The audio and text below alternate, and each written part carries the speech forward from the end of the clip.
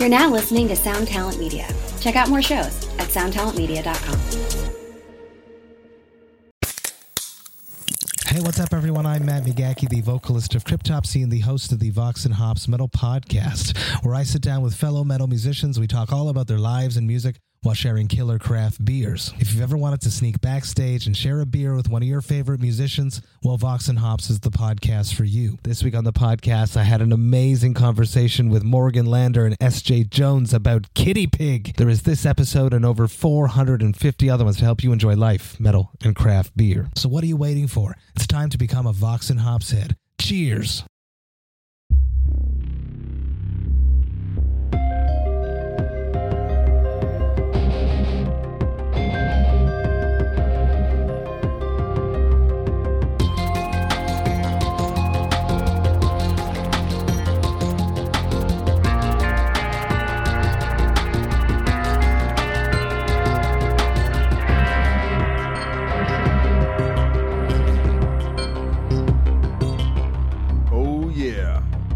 We are back for another episode of the X-Man Podcast. I'm your host, Doc Coyle. Thank you so much for checking out the show.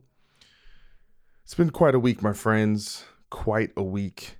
A lot of ups, a lot of downs. And in some ways, it's, I'd say, one of the more stressful weeks of my life in a lot of ways.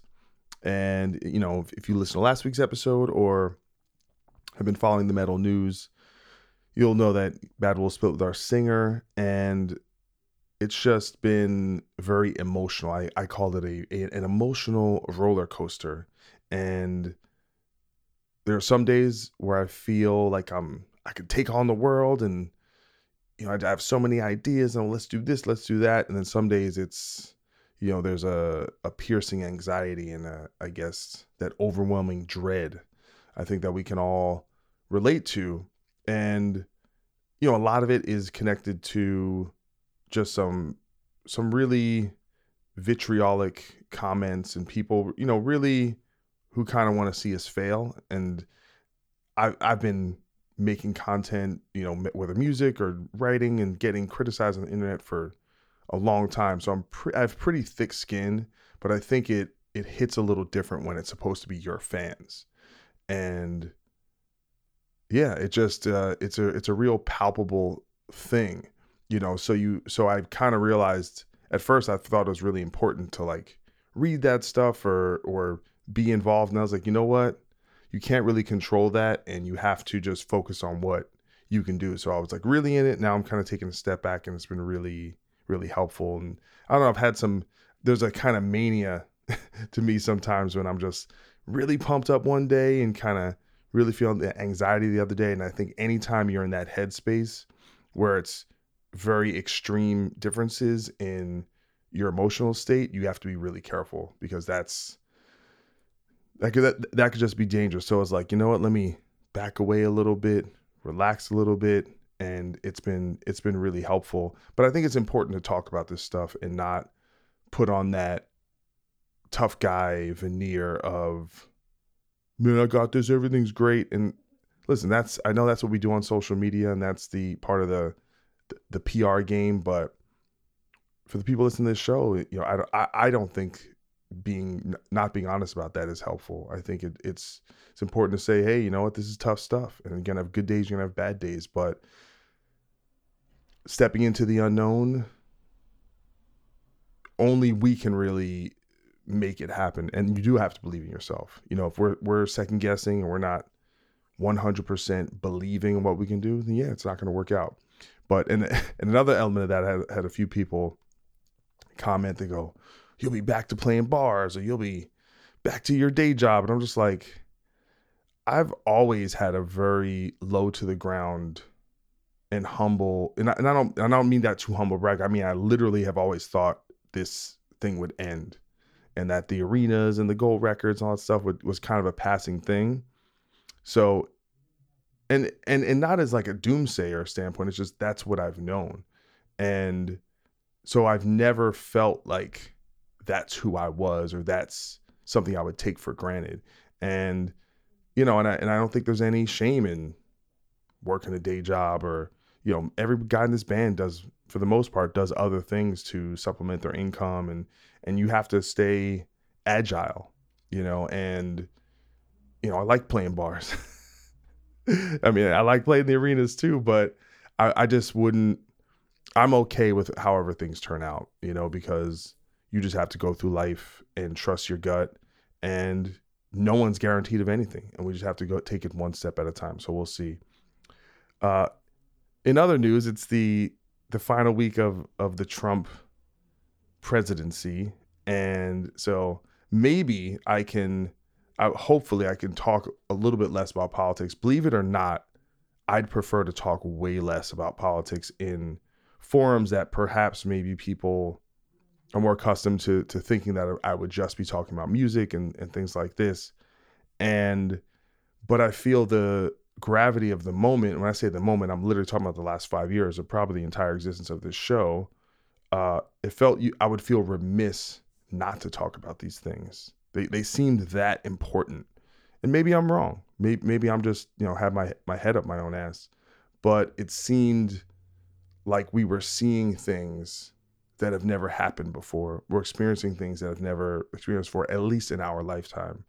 But I would prefer to talk less about politics and focus more on other things and keep it a lot more light. But you look where we are now, what's happened in the last 4 or 5 years. And I mean, 4,000 people are dying a day. I mean, the peak we thought was 2,000 people a day. And even that was like, oh my God, the world's falling. And now it's like almost people don't even care. Unemployment's around 10%, which is about the highest point it was during the Great Recession. People, extreme poverty is up. There's food insecurity. People going to food banks. Everyone hates each other. There's very much based on real identity things, culture war stuff, politics, we're real, the actual Civil War, physically or not, is something that is kind of existing, where if you're with these kind of people, if you're with the liberals, you don't want to hang out with those people, and vice versa. And I think that's a real ugly place to be. And we're at a place where we cannot all agree on the same facts. We don't have a shared reality. And to me, out of all the problems I've listed, and I think they're pretty bad, that's the one I think will be the lasting legacy of this guy, is his superpower to be able to get you and me and everyone else to distrust things. It's like trust is kind of like building and destroying anything, right? Like it could take 2 months to build a house, but I could burn it down in an hour, right? And trust is kind of like that. It takes a long time to build trust, and only takes one little thing to destroy trust. And he, along with a kind of giant media apparatus around him and other politicians, have kind of piled on to this idea of we have our own reality. And we could sit here and debate that, but I think that's the real thing that we'll be dealing with for the next 10, 20 years, how to figure out how to get everyone back on the same page. And that's really scary. That's a really scary thing. And you just don't know, after what happened at the Capitol, all these people who just feel like they were screwed over and that the election was stolen. I mean, these people have been radicalized. And listen, over the summer, a lot of people on the left got radicalized in a different way. And I hate to compare things like apples to apples, but this is a different kind of thing, and it's going to manifest itself in a lot of different ways. So you have to just encounter it as it comes. And like I said, hopefully some of these things will fade to the background, and it won't be as much of a, so feel like it's of the moment. But turns out when you hire the worst guy in America, morally, that is, and from an honesty standpoint, it turns out, and actually just being qualified for the job, it turns out there's going to be a lot of bad outcomes. But I could talk about that stuff all day, but you don't want to hear about that. And let's move on. We have a show sponsor this week that I'm very excited about. It's a band called Survivors of Suicide from Arizona, and we're going to play a track entitled Season of the Witch.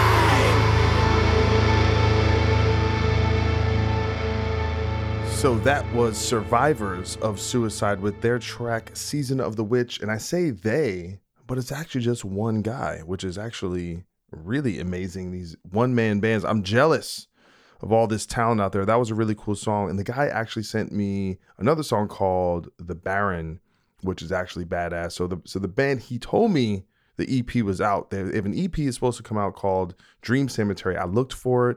I couldn't find it, but I'm sure it'll be out shortly. And if you go and look up the band on anywhere where you stream music, there's 3 other tracks, so 4 total. And the other song was like a little more on the melodic kind of hard rock side, but it was really good. He said, pick whatever song. I was like, you know what?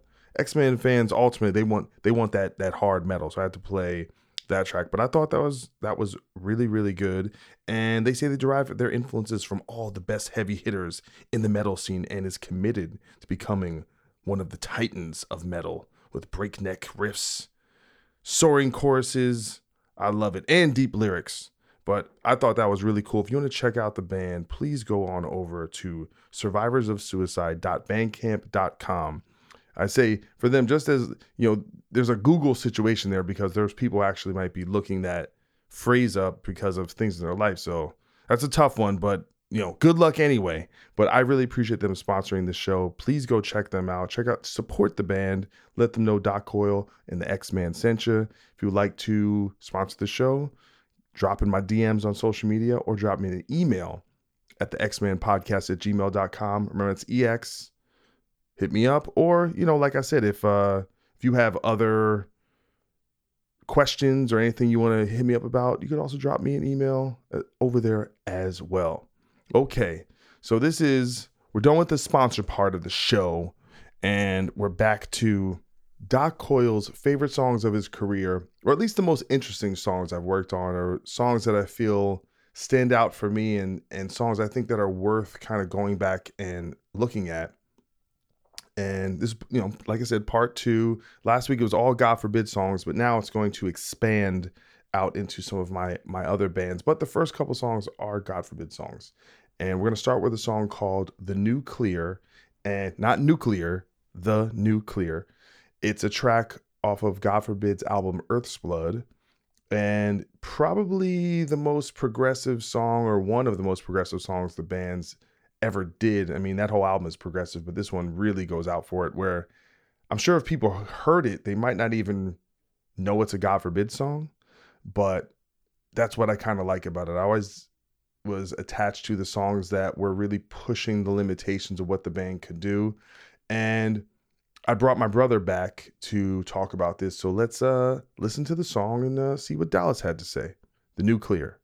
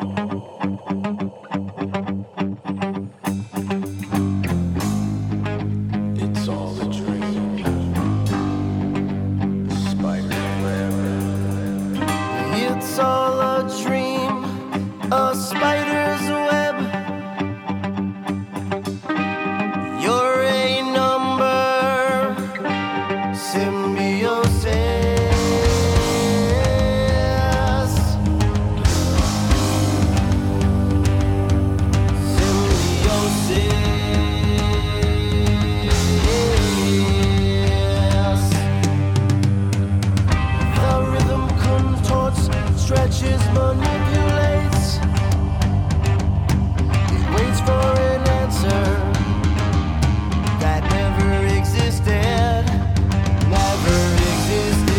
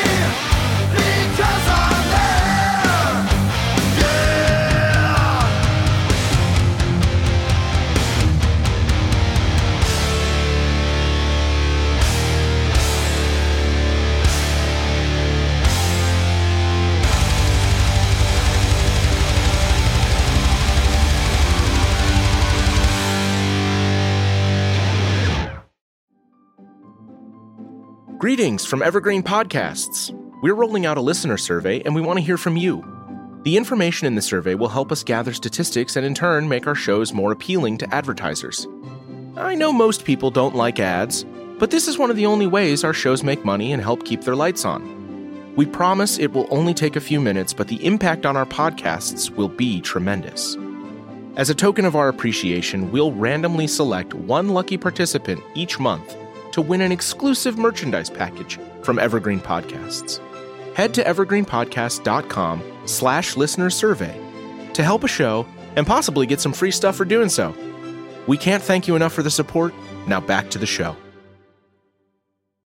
One Hit Thunder is a podcast where we both celebrate and have a good laugh about bands and artists that had just one hit that we all know. Each week, we're joined by a guest from the world of music or comedy to learn more than you ever thought you would about some songs that you can't forget. And we decide if they brought the One Hit Thunder or were nothing more than a one-hit blunder. Look, if you listen to the show, you're probably going to laugh, and I guarantee you're going to crush next time the bar has music trivia. Tag Team, Jane Child, Meredith Brooks, Looking Glass, Sean Mullins, Eiffel 65, EMF, Crash Test Dummies, Crazy Town, Chumbawamba. We have hundreds of episodes in our back catalog and a new episode each week, so pass the Dutchie, make sure you're connected, and subscribe to One Hit Thunder wherever you get your pods. Hey, what's up? This is Blake Weiland. I'm the host of the Tone Mob Podcast. It's a show where I interview guitar people about guitar stuff. We talk about their pedals, their amps, their accessories, their preferences, all that stuff, as well as a healthy dose of whatever comes up. Topics have ranged from aliens to addiction and anywhere in between. Oh yeah, and pizza. We're definitely going to be talking about pizza. So get the show wherever you're listening to this podcast at. Just search The Tone Mob in your search bar and it will pop right up. Come join us. We're having a lot of fun. Thanks for checking it out.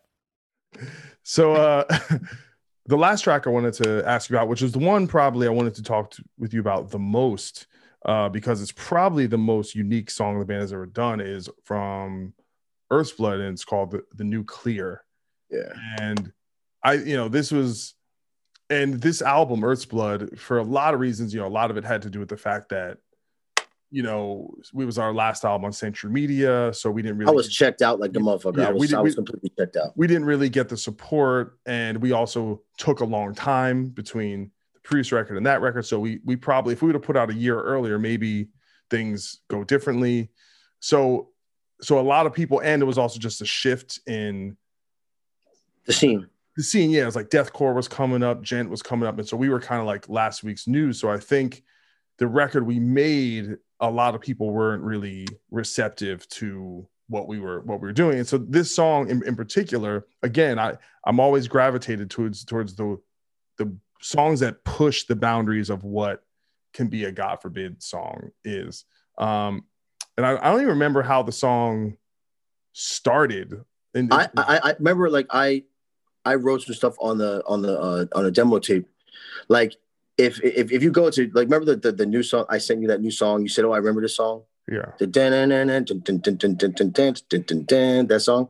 Well, that demo that I have that song, if you listen to before it, the chord progression, you actually took that and rearranged it because I had it. Yeah.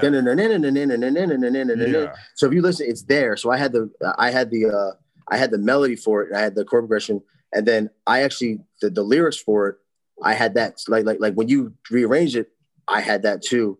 And then because basically on Earthblood, like I didn't really write much shit on Earthblood. Like I wrote Gaia and I wrote Bat the Angels mostly. You know what I mean? Like but I had taken like kind of on Constitution, I taken because like to me, like I think you're like one of the best songwriters ever. Like I thought that then.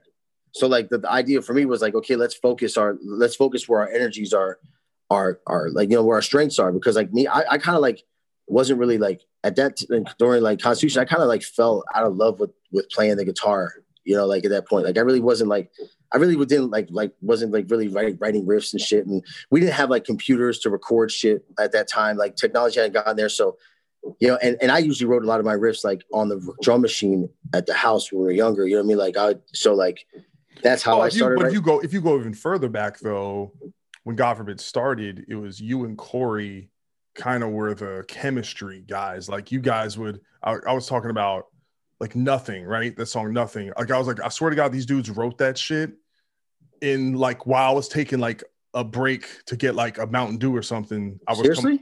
Like you guys wrote like the bulk of at least the beginning of the song, kind of like that. But you guys had this unspoken thing on the first couple records. But we would literally go into rehearsal with no riffs. We would literally come up with everything off. I guess it's like that since the beginning.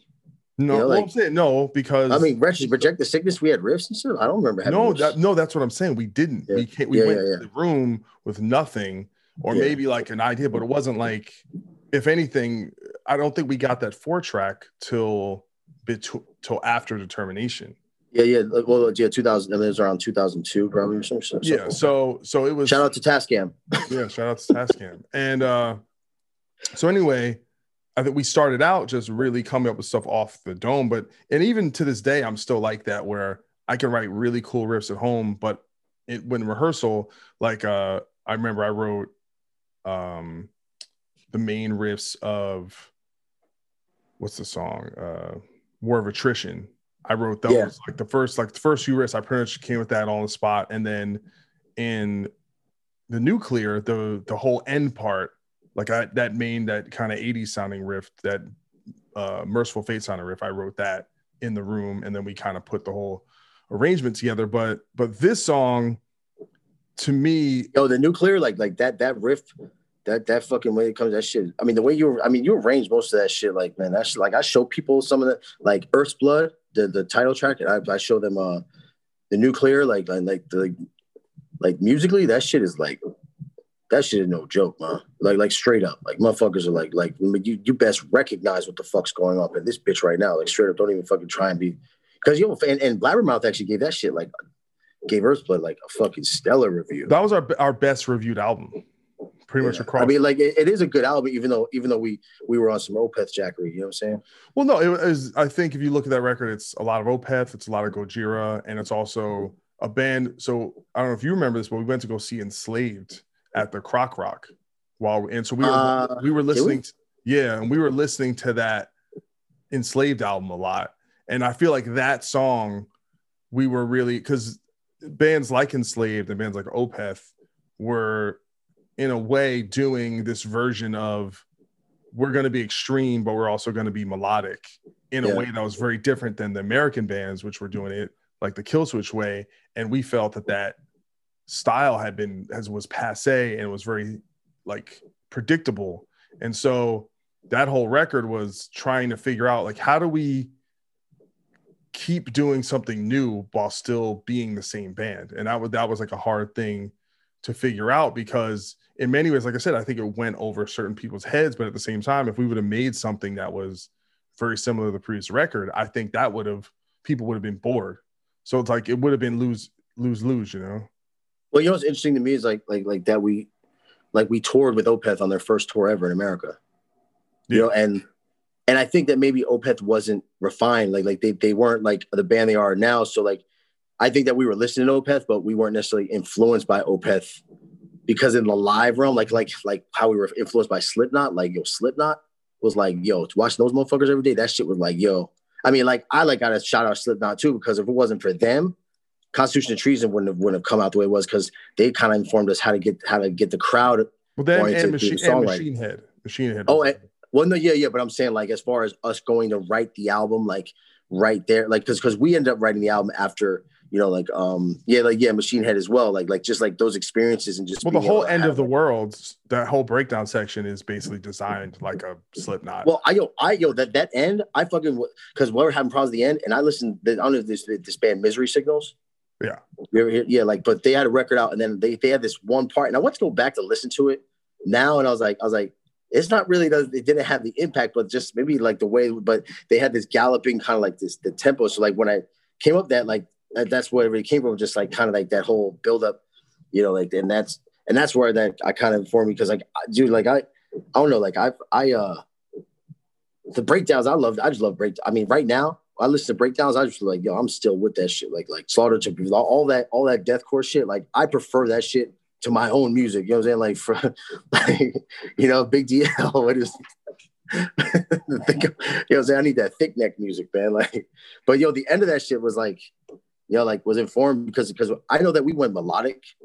Like we became melodic, and we kind of had the stigma of being like the super heavy band, and we didn't really have as much breakdown stuff as we did. You know what I mean? So like when we did have them, I wanted that shit to just be like, like, you can't deny that, man.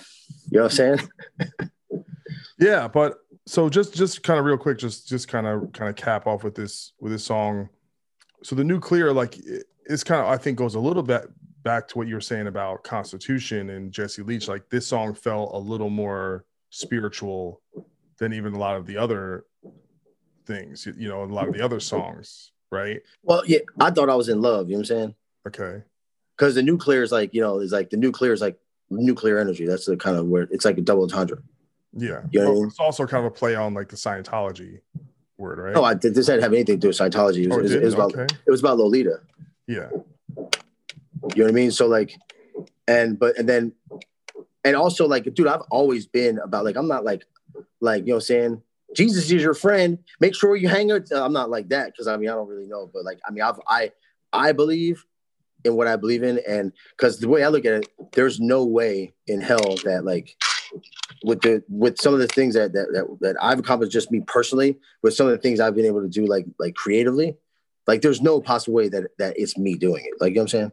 Like, there's no possible way. Like, I remember like with like I wanted to like basically give away all my publishing for like the first 2 albums, because I don't remember writing any of that shit. You know what I mean? Like it just, to me, it's just like, it just was like from where it is. And then I don't know if you watch Elizabeth Gilbert, her TED Talk. No, but I've heard that idea about that who was, I forget who was saying it, that like it's genius comes through you and then it leaves you. Yeah, that's what I was watching the Bee Gees documentary, which is amazing. You should totally watch it, where they are really not, people who don't know about them, that they're really, their best talent was their songwriting. And they would talk about it, that like, yeah, that you feel like it's not even yours, that you're channeling something else. And but that is a frequency that you have to attune yourself to, and that requires like a certain just thing that not everyone can do. Well, the Elizabeth Gilbert TED Talk, she it's based around, because like she talks about Eat, Pray, Love being her. I mean that book is like crazy. Like you're never going to get bigger than that book. You know what I mean? Just in general as a writer. So she said, how do I deal with that? And basically the Romans like didn't have suicidal artists. They didn't have people who were like, these morose, because they believed that that creative thing came into them and then left them. So they didn't have any personal attachment to that. They didn't make ego a part of the it's like it comes from something else. And like I adopted. I'm a genius. Yeah. I am Warhol. I am Disney. You ain't got the answer, Sway. I'm telling you, I am Shakespeare. I'm telling you, I'm Shakespeare. But yeah, so like, and I adopted that because at a time in the band, because I don't know if I ever told anybody this, but like I used to cry uncontrollably around my birthday every single year, until Ozfest, because I just felt guilty for having talent. Like, why not someone else? You know what I'm saying? Like why me, but why not someone else, right? But then on Ozfest, Joey Jordan, because you know how on my birthday, I always take down my MySpace on my birthday. I always take down my Facebook. I don't really want motherfuckers being like, happy birthday, man. It's like, happy birthday, man, fuck you. You know what I'm saying? Shit like that. You know what I mean? Yeah, like, I'm pretty sick of it too. Yeah, but it's just one of those things. I think it comes from dad. You know what I'm saying? Like that whole like Irish, like whatever. But on Ozfest, Joey Jordan said, "Yeah, man, happy birthday, Dallas." I'm like, how the fuck does this motherfucker know my birthday? Right. And then after that, I was like, it was cool because it felt like, because he made me feel like part of like that whole thing, like being like that's what I'm here for. That's why I'm here, guys. You know what I mean? Like that's exactly why I'm here. You know. So like after that, you know, when I had those mental issues and shit, like as far as like, you know, just being like feeling like these things, and then a lot of the stuff actually happening, because like all my dreams came true by the time I was 24. So I was like, you know, and all that stuff happened, like it was crazy. But then like sell that script. Yeah, I never wanted to sell a script though. Oh, okay. Yeah. It was never. I like. It was never a dream of mine. Like I never like all the stuff with like the movie stuff. That was all happened mentally, like calculated, like you know what I mean. Like I never had any inkling. Dude, I didn't realize that people wrote movies until I went at Requiem for a Dream and thought that shit was a comedy because Marlon Wayans was on the fucking cover. You know what I'm saying? I thought that shit was a comedy. At the end of it, I'm like. You know what I'm saying? Like, that's crazy. Like, I didn't realize that was art. So, yeah, but like all this shit came true. So I don't even know where the fuck I started with this shit. Well, no, I mean, just you were talking about the woman who wrote "Eat, Pray, Love." Oh yeah. Well, her whole thing is like the Romans that the genius comes inside and like comes in. It's like a poem comes to you. You have to like grab it and then put it down, and then it leaves you. And I really believe that. Like, I don't take any responsibility for any of the things that I do because I feel that it definitely comes from another place. And that goes to the point of like how we write music, like where we get into a room and like remember on Constitution Treason, we got in this big ass fight about the beginning and in the middle part of fucking Chains of Humanity. Like we were like at each other's throats, and then about like what? I don't remember. I don't know. It's just about arrangement. Like maybe me and you were beefing on this bullshit, like whatever. And then you know, we're doing it, and it's like, and then as soon as we go downstairs after just like whatever, we go down there, and the first thing that happens is we play the song, and then boom, it goes into the and it would do that shit. It's just like, yo, what the fuck is that?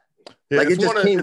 It is a really inspired moment, and one of my but it came from like one of where we were just like at each other's like throats, and then our guards down, so and it allowed that to happen, like, you know what I mean? Because yo, that shit, when I listen to that shit is fucking crazy dope. It's like, yo, it's like, and it's great because it's like really like dude, I still listen to metal, and I like metal is like where I come from and shit, but like, you know, that shit is like, to me, like that shit's just it's just a really it informs me just how songwriting is like certain like principles and like how you write songs and stuff like that. Like a lot come from like that process of that album, because we were so dialed in on writing, and we wrote it so quickly, and the result was really good. Like, you know what I mean? Like we didn't have any issue with that. You know what I mean? Like, so like I was so like really like that's what's pretty cool, is like just like being able to, because I still use all that stuff to this day.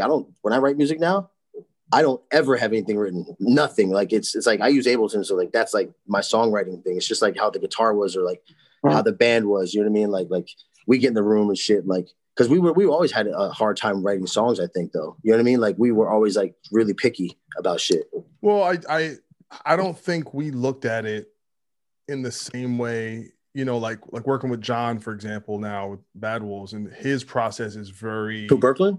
Yeah, like he's very prolific, right? Like he'll go into the studio and like, I'm gonna write a song, and he comes out of the studio with a song, you know, yeah. Whereas like us, we would have days where we come up with nothing, or we'll have a day where nothing that we like, or we'll do something and it just, dude, it's like, the thing is funny. I remember I found, and it sucks because I converted all of our old demo tapes. Oh, you told me about this. Yeah, to digital, and then I ended up losing it. But I found this one rehearsal tape, and it's like one of the sickest riffs and like group of riffs and like just everything, the way it went, the way it broke down. I'm just like, dude, and literally we forgot we ever even did it. But like, that's how, but it wasn't like we're going there where it wasn't like work, even though it was our job. It wasn't, I don't know. It just felt a little different where what time period was this? Well, I'm sure the riffs I'm talking about were probably from the Determination writing. Oh yeah. I mean, dude, I mean, that shit, I don't remember anything. But what I'm saying is, like, when we went to rehearsal to write, it was, like I said, it felt more like we were going to find something, not do something. You know, it's like, well, I hope we come up with something today, right? It was never like, we're going to write a song today. I don't know. It was never felt like we were clocking in, even though by the time Constitution happened, we were writing like as our jobs, but it's still it's still just, I mean, but that was what we're doing. Yeah, it's true. You know, and I'm not saying one way is better than the other, but there's a reason why we took a few years between certain records, whereas Devil Driver could put a record out every 18 months on the clock, you know, because but you know what's also different is that like our band, like the makeup and the way our band started, I think lends to that too, because you know, nobody was ever more important than the other. Like, no one was like, you were this, you were that. Because I'll tell you, like, after quitting the band, I'm prolific songwriter. Like, I can write a song every single day if I want. Like, in 3 hours, I have like songs. Like, I have some stuff out. Right? I wrote that shit in 3 or 4 hours. Like, it's like the rock opera I do with Andrew, did 3 or 4 hours every single song from bottom to top because I could program drums and stuff like that. And that was one of the things. I think that might have been one of my frustration points, is like not being able to kind of get the ideas out at a young age. Because when you're young, you don't know how to communicate. You know what I mean? Like, I think that's what it is. You don't know how to communicate certain things. You know what I mean? Well, you're also different than me. Where like me, I guess to a certain degree, maybe that attitude is more of a reflection of my personality, which is that if it's not X, what I believe is a certain standard, then it's just not on the table. You know? Well, that's why I say you're one of the best songwriters I've ever seen, just because when we started doing the drum machine stuff, you would arrange things, and you would have the parts and they just work. Like, they'd be like, okay, the drum beat's like this, the drum beat's like this. And then I'm in there like, yo, you know what? Yeah, that's exactly how it goes. That's what he's saying. That's how it goes. But then there's some people like, oh, I think we should do it. And then I'm like, PC load letter? Seriously? Yeah, well, the thing that's interesting about all that is, outside of that situation and being in different situations, I probably have, even though I have probably more ability to write something from top to bottom, I probably have the least amount of confidence in myself, because I almost feel like one, I think the metal style of writing, it's like there's so many good players and creators out there that the bar is just really high. Like, if you want to put out a metal song that actually has an impact in the world, you have to really be pushing something, but there has to be a desire really there for it. And I haven't. So whereas opposed to like Bad Wolves, it's like, okay, I'm going to write a Bad Wolves song. Like, I'll sit down and like kind of conjure that, whatever that feeling, whatever I think that is, and then kind of move on from there. And there's also that idea of not being, if you're not the main writer in a band, you're like, there's no guarantee that it'll see light of day. So you kind of just like, I don't know, it just makes you kind of question yourself more. Whereas, are you saying that like now or back then? Now, whereas back then, I was, without even realizing it, I was kind of the arbiter of what was worthy. Well, yeah, I mean, like definitely during like, during, I mean, I I think when the break, I think during Earth's Blood, like when I checked out, like, I really was not writing any music. I really wasn't really playing guitar. Like, I just wanted to like do the vocals and shit like that. And then, and obviously I got something that we played, because we would have to play the songs like practicing and stuff. But I mean, I think these days, like, I think it's so much easier to, I mean, like, look, with COVID, it's kind of weird because the world has kind of stopped moving the way it moves normally, right? So like the rhythm of like whatever it is different than it was when everybody like the case of point is like I'm like thinking about like every single band is not touring right now. That is like unprecedented for life. So like what happens to that energy? You know what I mean? Like where does it go? So it's like, and for me, like, dude, like I work with like, I mean, like right now, like the way it is and being in LA, the reason why I came to LA is because the business is here. Like you're always viable. The moment you move out of LA, if you want to be a musician or an artist or whatever, it's different. Like you can't, you know, when I spoke to Jada, she's like, call me when we get to LA.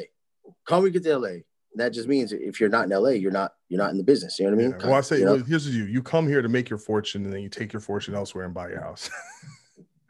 I guess so. I mean, I don't know. Like I'm never leaving Los Angeles. I'm never leaving this place ever. Like I don't give a fuck. Like I I never felt normal. I never felt like I belonged anywhere until I got to LA.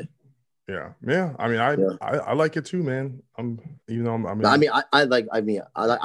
like that shit. I love this shit. You know what I mean? Like, cause like, look, man, I haven't been to the movies since I've been here because what happens on the streets is more entertaining than a $250 million movie. You know what I'm saying? Like I've seen some shit like, yo, that shit just happened. First time I was here working in the film business, it was the daytime. I had my backpack on. I'm walking back to my sublet. You went there, and I saw some dude behind me. This white dude. I crossed the street.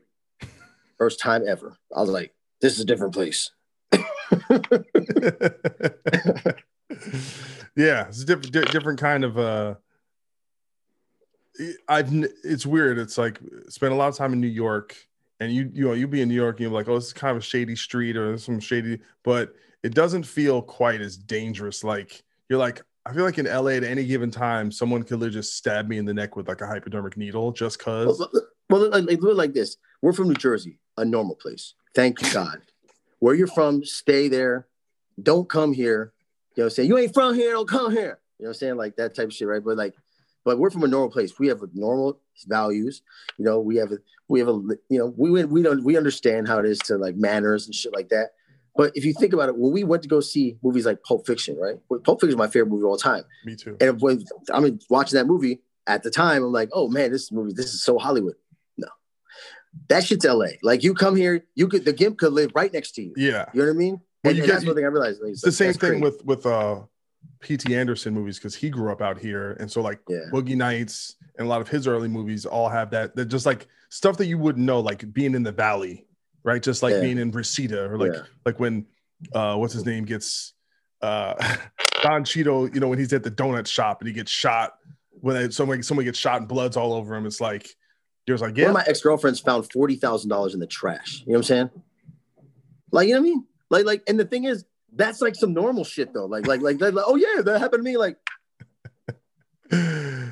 that's funny. You know, and so where's the money? Oh yeah, I spent like, oh my God, I swear to God, it's like that whole, it's a jump to conclusions, Matt. And you're like,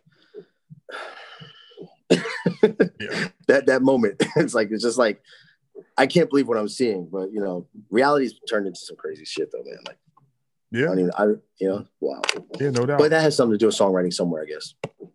Yeah, well, listen, man, like I said, it's definitely something I never feel like I've figured out, or you write something cool. I feel like it always feels like you got lucky. You know, like for me, it's like never like I have this, I got this. It always feels like, where'd that come from? Or just, I don't know. It's something you want to. Actually, this is another thing about LA is there's so many talented songwriters out here. So it's cream of the crop right here. Yeah, so you just understand that the bar is so high. Yeah, but that's why you're here though. Like the reason why like that's the way. I mean, I kind of have an opposite feeling for that. Like the way I feel like me, I'm surprised if I don't come. Like I'll sit down because the reason why I decided to work in music and not film, because I came here for film. Me and Andrew had a show that got caught up some steam and reached this Kickstarter goal. So I came out here for that. And I did the film thing and I realized the film, I fucking hate film. Like I do not like film at all. Like it's like my least favorite thing. The one thing about coming here, I learned that film is not as creative as I thought it was. But with music, I decided to make music because in 5 minutes I can have something. You know what I mean? But in movies, you could do something for 2 years and then they can take it away from you. You know, you need to like have I'm a different kind of patience and willingness to take your kind of hands off the wheel. Yeah, and I'm just, and for me, like with the songwriting and stuff, and like, and now like I produce some, like everything on the computer, like and stuff like that. Like I sit down and I'm just like, man, I know that I'm gonna make. I know that that if I come back with something that's not good, like that's what kind of puts a disappointment, which doesn't happen very often. But like I could sit down and like write something and like, and I can always find the best parts of it. Like, and you know, my thing is I just don't really do big vocals. Like I feel like I have nothing to say really. You know what I mean? Like, and that's what kind of sucks because most people, like people pay attention differently when there's lyrics, you know, on music. You know what I mean? Because I think a lot of people need to be need kind of help or some shit. You know what I mean? And I think in God Forbid it was a little different. You know, like it was weird because when I was writing music, I got letters from people specifically about how I saved their lives. But I'm like, how do they know that I'm writing the music though, or the lyrics? How do they know that? You know, it's pretty crazy. Well, I was listening to this podcast called Metallology, and they did an episode about God Forbid, and it was funny because they were almost talking about the vocals, like Byron did all the vocals, and I'm like, do these guys know that everyone kind of chipped in, or maybe they did? I couldn't really tell, but I don't know. I don't know how people. I don't think they know. I don't think they know. I mean, and really, it's like, and in the end, like it kind of doesn't really matter though, because like once you release a song, it's not yours anymore. You know what I mean? Like it doesn't belong to you.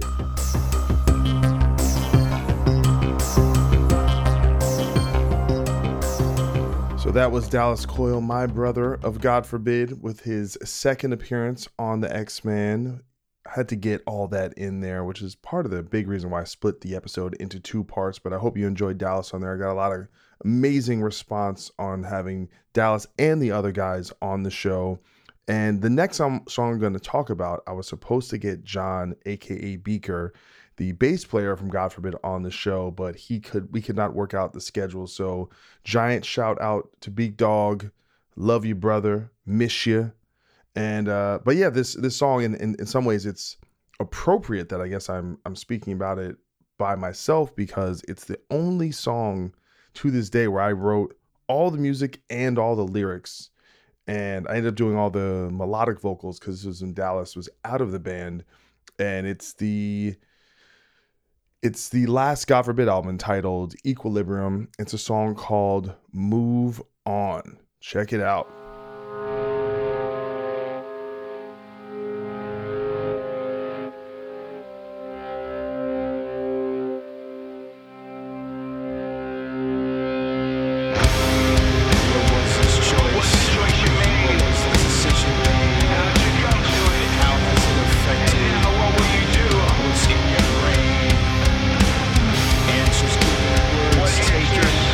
Nothing is for certain. What was given to you, huh? But the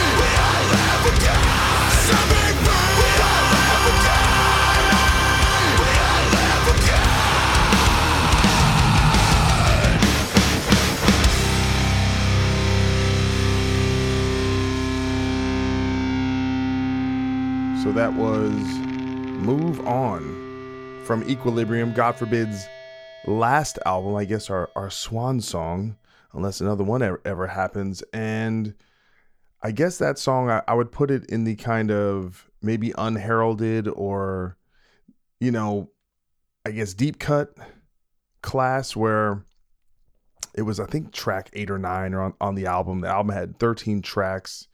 And I think some of the influence is pretty obvious. There's a lot of Machine Head kind of vibe in there. And just that whole album was a giant struggle for me, because essentially I was going through, we're talking around 2011 going into 2012, but we probably started working on the album in 2010. And I was going through some kind of third life crisis and dealing with a crazy breakup situation. And so those lyrics were really about trying to deal with getting through that period of time. And it's probably the only period of my life where I had a breakup situation where it just wouldn't let go. It wouldn't shake off.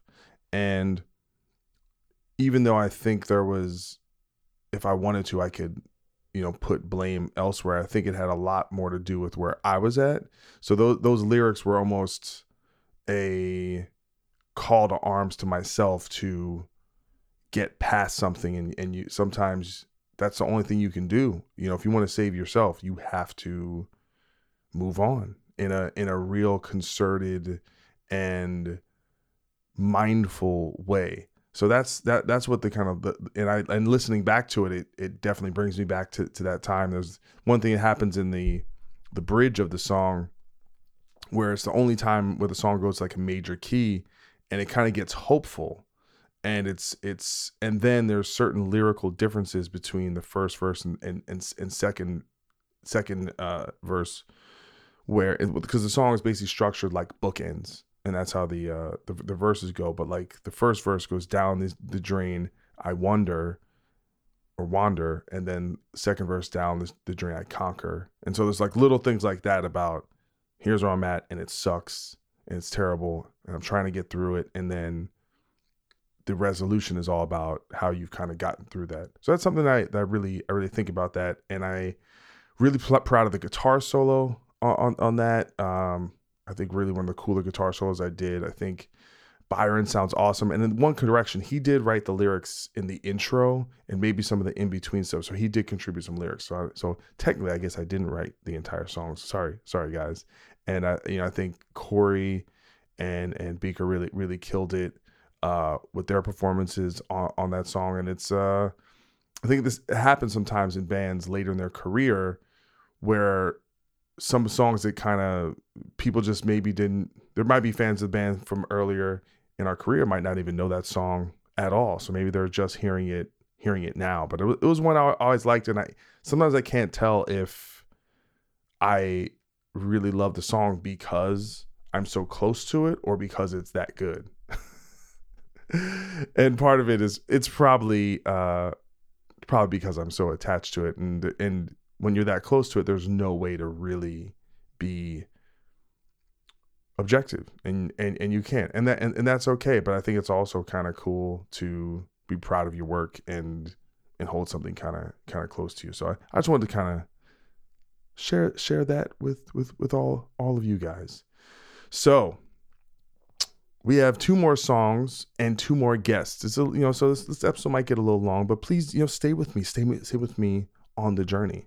So the next part of this episode, Doc's favorite songs, we switch over to my other band, Vegas Nerve. It's a band I started actually before I left God Forbid and before I moved to LA, but was something I guess you call it a passion project. And it was really stylistically, a lot of the issues I was having with God Forbid at the time was feeling restricted by metal and heavy, like the heavier sides of metal as a genre, not feeling I was able to really express myself. And I linked up with a singer who at the time was going by the name Ravi. Now his professional name is Sterling R. Jackson. But I think he has one of the great voices, rock voices I've heard, and really has something to say as well. And this song is from our EP entitled Visceral, which came out in 2016, and it's a song called So Very Divine. And it's weird because I think about it, I don't know if it's technically my favorite song, but it is the song that I think impacts me the most from a compositional standpoint and a lyrical standpoint. And me and Sterling get into it in our talk, but I just think there's something about this recording that is extremely special, and I think you'll enjoy it. So check out this Vegas Nerve track entitled So Very Divine.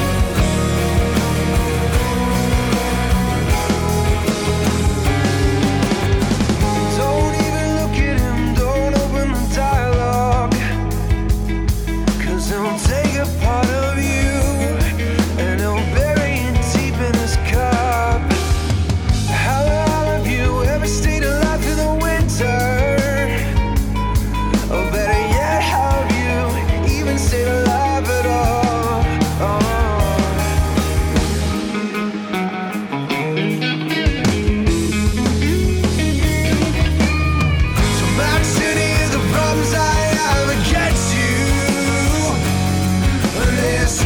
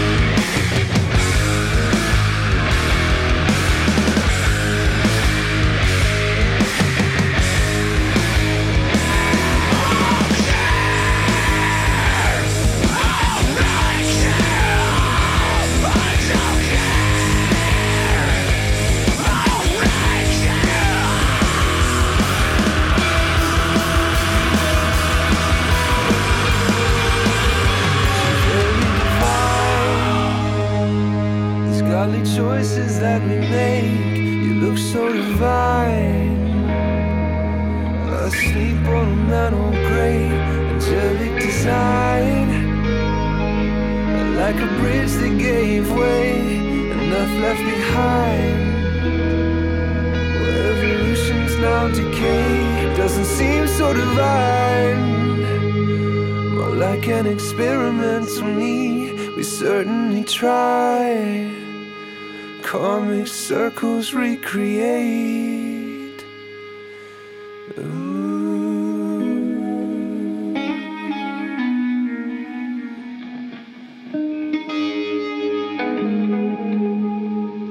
Mr. Sterling R. Jackson, welcome to this little special edition of the podcast, Doc Coyle's favorite songs. And it's funny, it's not as much favorite songs as it is kind of most meaningful songs. I don't even know how to really articulate it, but the song I wanted to bring you on to talk about was the Vegas Nerve song, So Very Divine.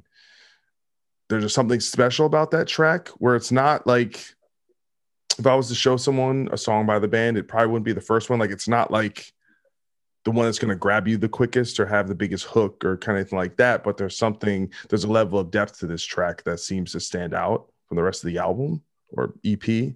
I don't know. What are your kind of initial thoughts or that you have about kind of developing the track, or what do you think about it even now in hindsight?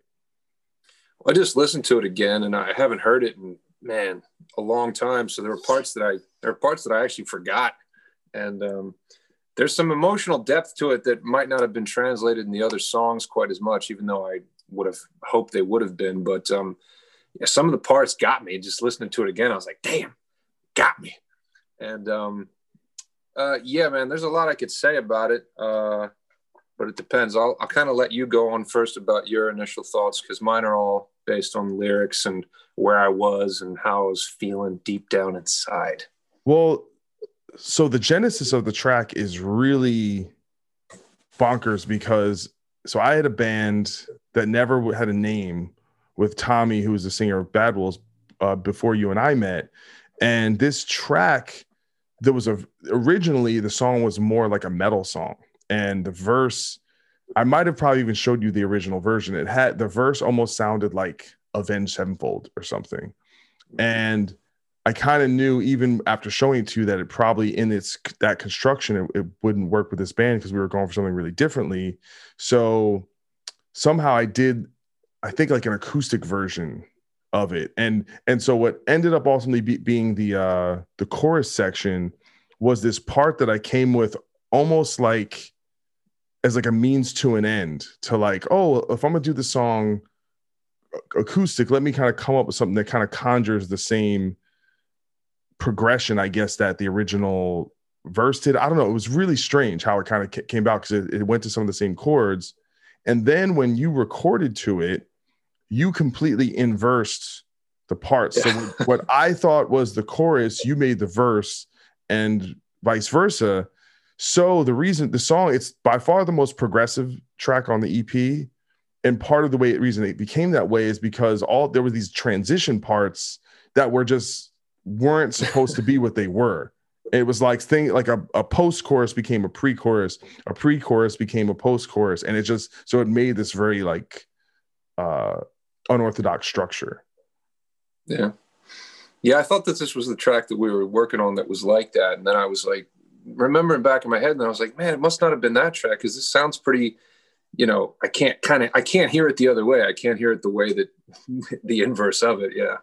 So, well, yeah, I mean, it was completely different, but I think in many ways that's kind of the beauty of songwriting, in that, it was something where I had a pretty developed version of something, but through the process, it forces you to be open-minded and not be too attached to order or like, oh, I think the song is this, and sometimes just let it go where it needs to go. And I think that's just so much more special.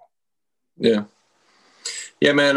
Like I said, the track came together in a really special way. I can't remember when we started working together if it was, the second, third, or fourth track we were working on. The first one that we ever did was Pull Me Out, and that was the first thing you sent me, and then I was immediately like, oh my God, this is great. And check out what this guy sent me and all this. And I was super stoked on it. But yeah, I can't remember where this one was in terms of the order. And like I said, all I know when I look back, which is pretty long ago now, was where I was and, kind of putting myself in that headspace again of what I was thinking about. I can kind of do that for you. So.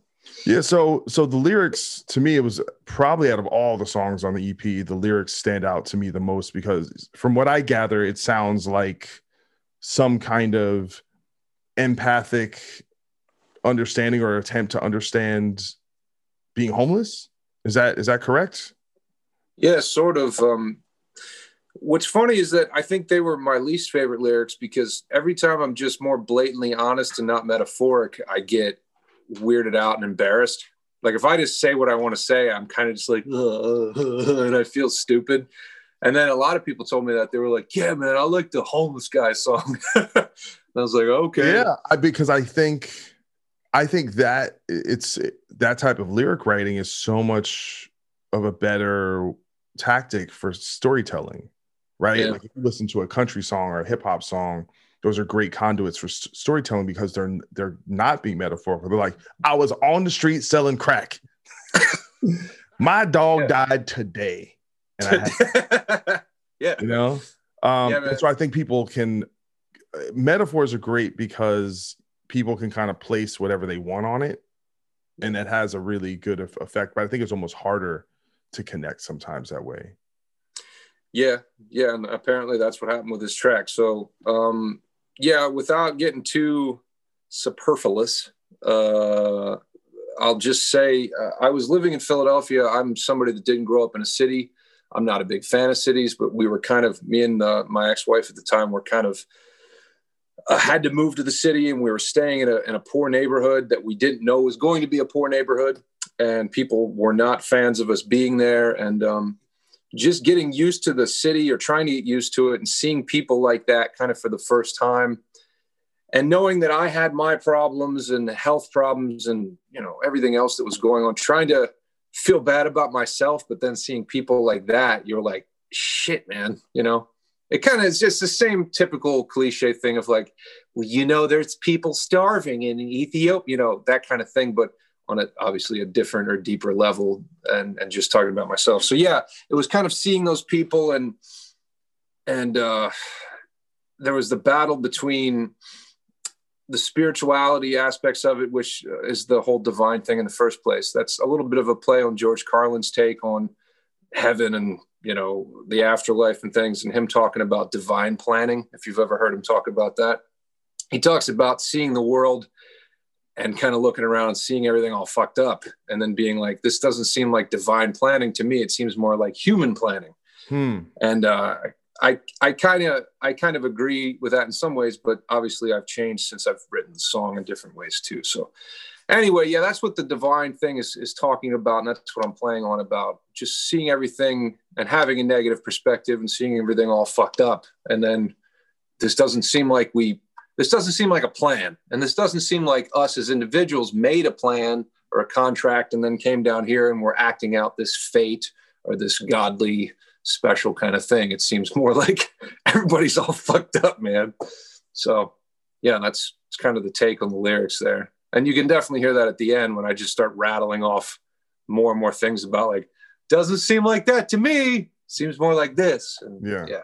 Well, so another kind of nugget about the song I think is interesting or just amazing is, so we had a fraught recording experience with the first studio we went to track this. And basically there was a lot of technical problems and we had to kind of abandon our plan to the way we were going to record.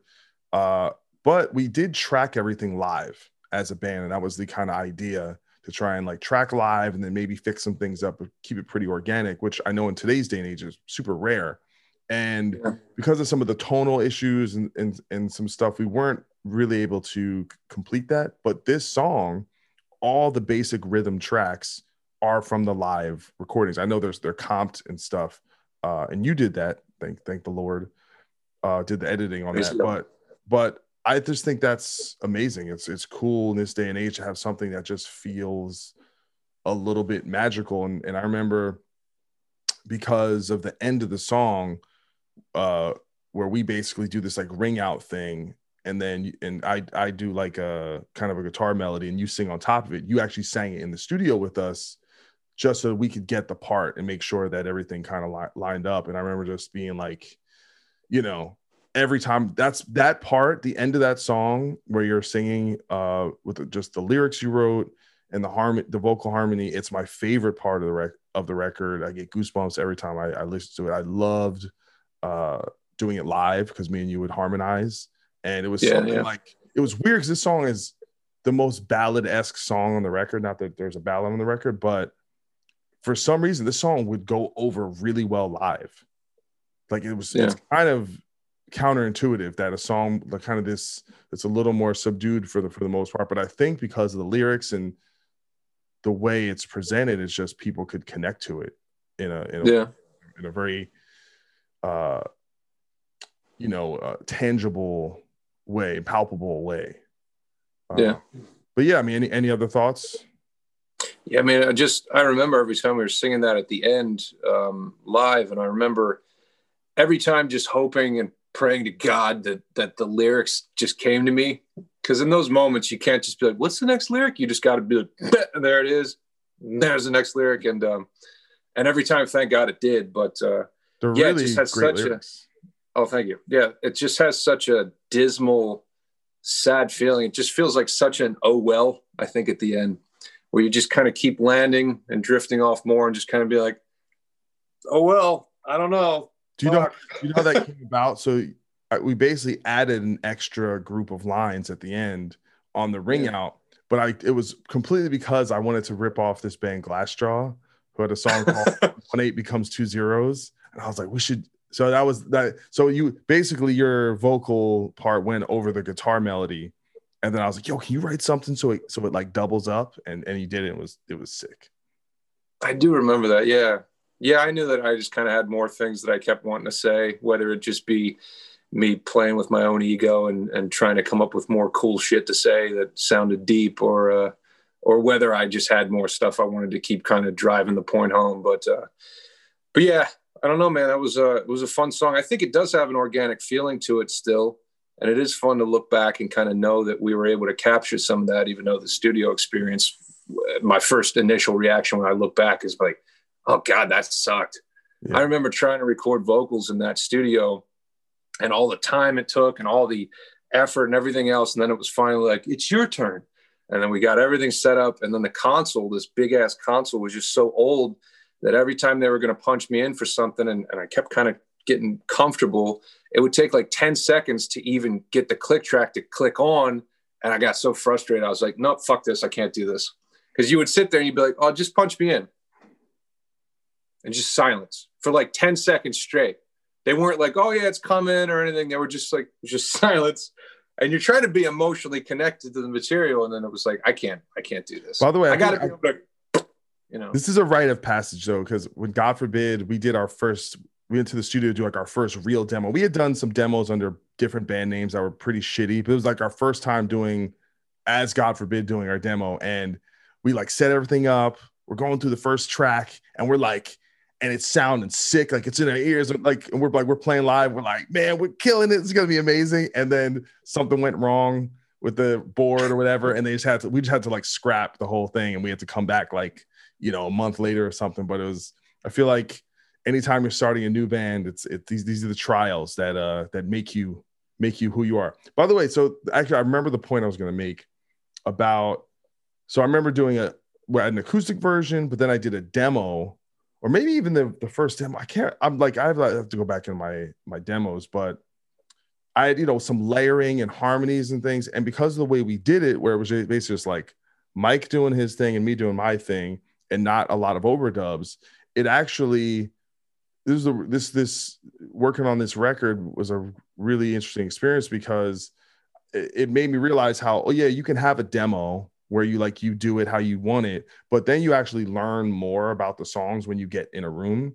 And because we had such great chemistry, it's like, me and you could have literally just made the songs on our own and not even formed a band, but forming the band just allowed everything to come to life by almost deconstructing things a little bit more and almost just giving everything a little more room. And it was just a very informative about how you don't everything doesn't have to be like super layered or super, I don't know. It's just in a sense, it's a bit of a throwback probably to like the 90s and the ways to make records where it was just a bit more organic. And yeah, it was just, there's just cool things in there. Like even like a lot of the stuff you did, like the piano parts in the verse, like you do this little like roll thing. And it's just, I don't know, just, and like the little synth thing you're doing in the beginning, that's like following, I don't know, just everything there just seems right, you know? Yeah. Well, with what you're talking about, with other ears listening to things and kind of putting it together like that and deconstructing it, man, I'm building original music here by myself again. And it's funny that with that process, the only way I kind of get that experience as a person writing stuff by myself is by writing something and then going away from it. And then it'll play in my head and then coming back to it and then going away from it and coming back. And then it kind of keeps giving me that refreshed sound and kind of hearing it from another perspective. But when you have that many ears listening to it at the same time, it's kind of like some of the kinks and some of the shit falls away because more people are up on it and listening to it. And they're like, oh yeah, that one part was slow and I sped that, or I kind of did that. And it just kind of helps piece it together faster, definitely faster than putting it together by yourself.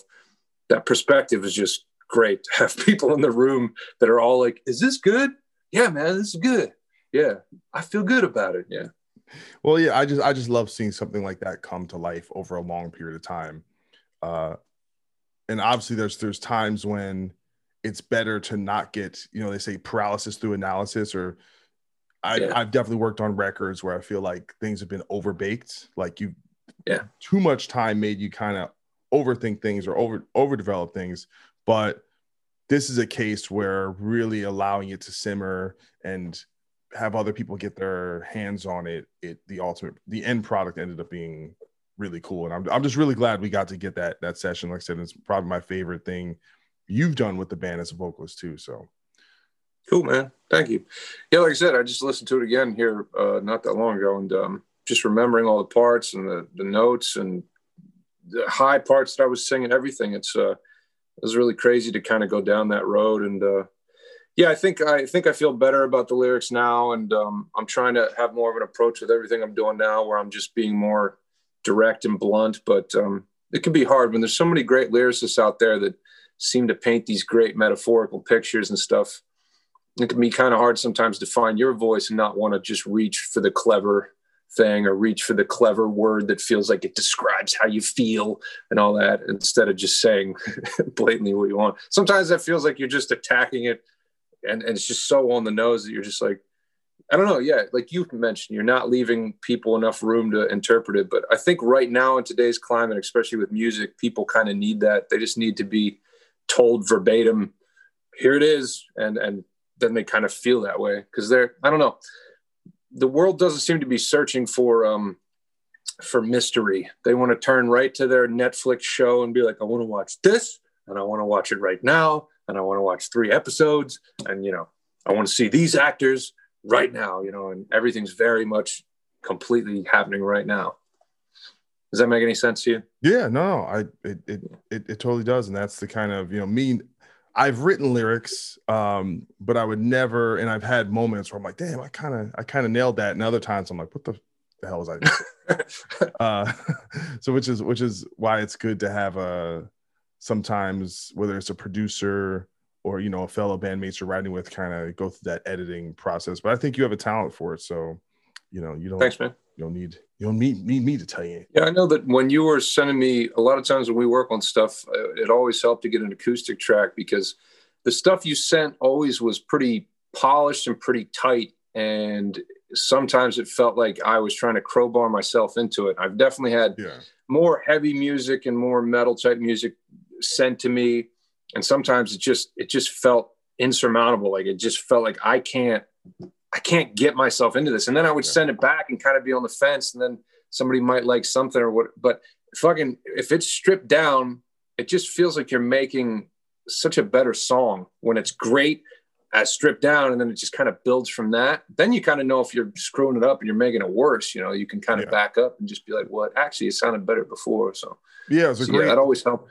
It's a great. Yeah, but same thing with like, So Very Divine. Like if we didn't deconstruct it, it wouldn't like that whole the kind of more acoustic type chorus section would never have existed. But it was like I said, it was a act of necessity for the track. So and that was so illuminating to me of like writing of like, because then it broke me out of that paradigm of like of a metal writer of like, well, this is the song, and then you just and or even the idea of thinking every part has to be kind of interpreted through the lens of a guitar or a distorted guitar, and just breaking that like, oh no, you can have a part, but the part is just a part, and it could be interpreted 50 different ways. Yeah, piano or a electronic thing or whatever. Just that it kind of just like breaks that rigidity. Another thing I realized, and you got to talk about more songs, but another thing I realized about myself recently was by accident. Did you ever hear of Gaia before? It's a network channel thing that has a bunch of spiritual documentaries and shit like that. Not to get too weird on you, but I found out that I'm somebody that's considered to be highly sensitive, a highly sensitive person. It's actually something that 15 to 20% of the population has. And it put a whole bunch of my life into... Yeah, it's called highly sensitive persons. It's called HSP. All right, like Alanis Morissette was in the documentary. She apparently has it, and her son has it, and it just was really illuminating for me to find out probably why I felt so alienated a lot of times, and why I process things so heavily and things. And this song is a absolute part of that. It's being ultra aware all the time and processing things on too many levels at once. And obviously that can be a gift, and it can be a terrible thing as well, because it depends on where your head is. I think a lot of creatives, artists, actors, like where I remember I was watching this documentary about I forget the name of the actor, but he's the kid who played the lead in E.T. And part of the reason why he won the role was because like in his audition, he was like crying, like it was. Oh yeah, he was like really in the moment, and you can tell with like when they interview him today, he's still the same way. He's just this kind of lightning rod for emotion, right? Yeah, and it can be a real gift as an actor to be able to tap into that and be on that frequency, or it can be a real gift as a songwriter when you're able to like really be this kind of open, raw thing. But it can, of course, can have all these downsides, because you're kind of like, oh yeah, it's great for art, but then once put in the context of just a normal functioning world, then you're kind of out there like exposed. Yeah, man. Yeah, and that's another reason why the song came to fruition, because it's about that exposure and just, feeling that city life and all those things around you, and not being able to take it in, and not being able to process it well, and then putting yourself up against other people that you're seeing, and just yeah. And I think some of that got captured in the song, definitely. Cool thing too about the song, not to switch gears, is it's funny when you talk about the acoustic, it does feel kind of like an acoustic song that just has a little bit of grit on it that kind of is. Well, there are acoustics in the chorus section, so just on the strumming part. But they're an overdub. And another thing we did with this song that was a little different was me and Mike and I use Strats. And so it has a very kind of, a Strat has a very particular, single coil sound. And me, I'm sure he was doing this too, but I was oscillating a lot, riding my volume knob to get grit more where I wanted and clean where I wanted, and also riding just my knob between pickups, because some parts I wanted a little more gritty and some parts I wanted a little more smooth, and that's something. And really, and that was an interesting thing about recording it live, was it wasn't just about playing the parts. It was like getting the energy. Just like, okay, I've got to bring my volume down a little bit on this part, or switch to this pickup on this part, and go to, and I got a bunch of effects in me, and I'm literally like toe tapping the entire time. It's a real choreography, really. Yeah. I love that, just having the instrumentation be this kind of living, breathing thing that you could never kind of repeat that same performance ever again.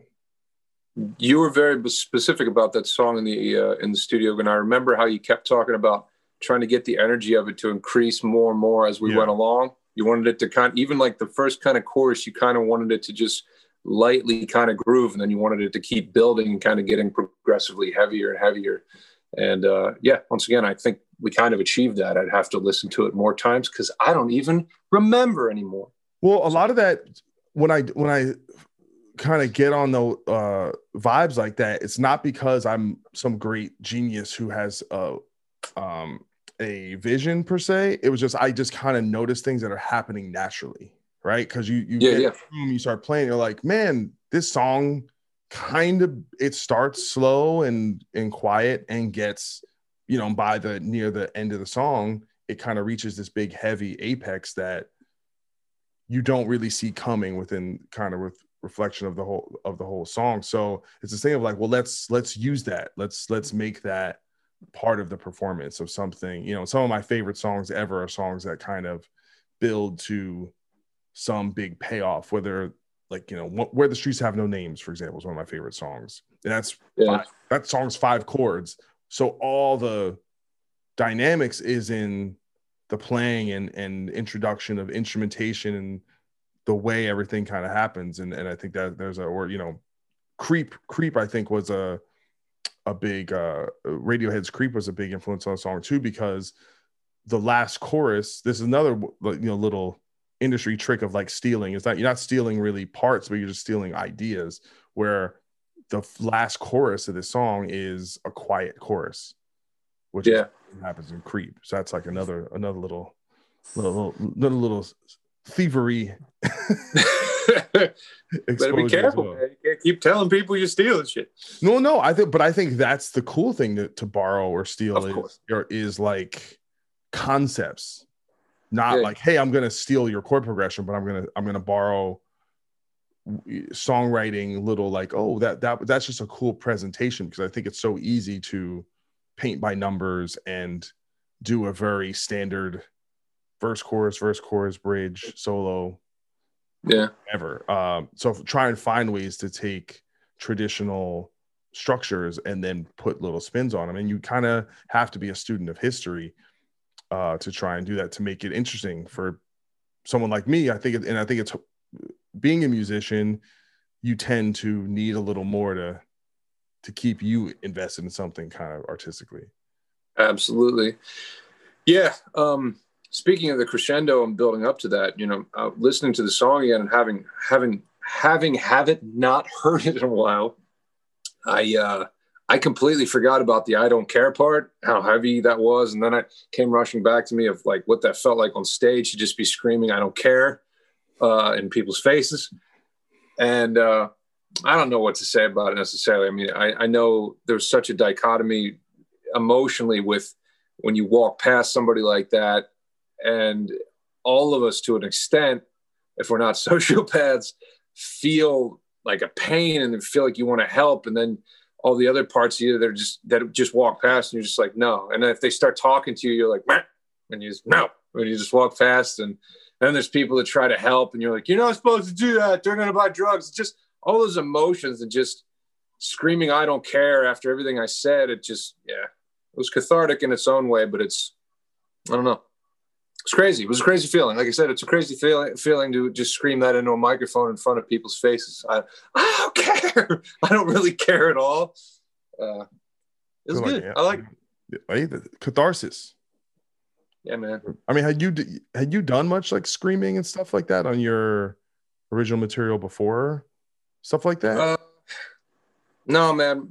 My whole approach to singing was definitely some of it came from you and starting to work with you, but it mostly kind of happened because a couple producers had reached out to me because of stuff they saw on YouTube. You reached out to me, and then a dude named Pat Callahan from Seether reached out to me. We started working together, and I realized that the way I was singing, I couldn't continue to do it. Like I would sing like 3 or 4 songs and my voice would start to go.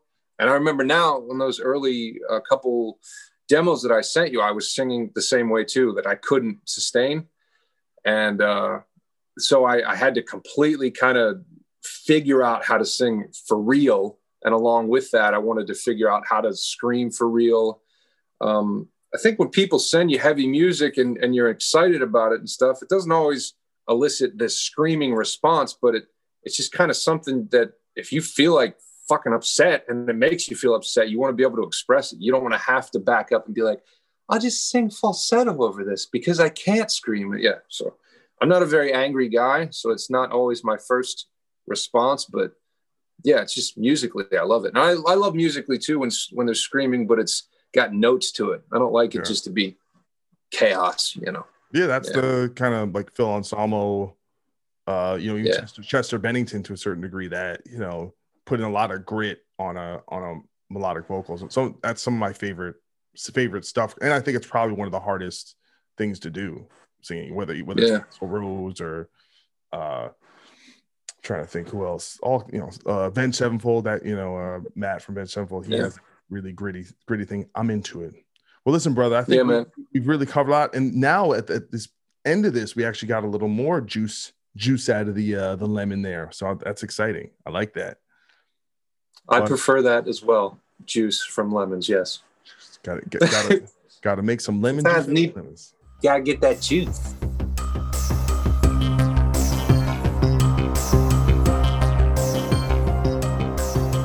Well, I hope you enjoyed our time with Sterling R. Jackson, lead vocalist of Vegas Nerve, and very talented gentleman. You should check out his covers record that just came out, Reflections Part 1. He has another album, another band called Philo-Taxis.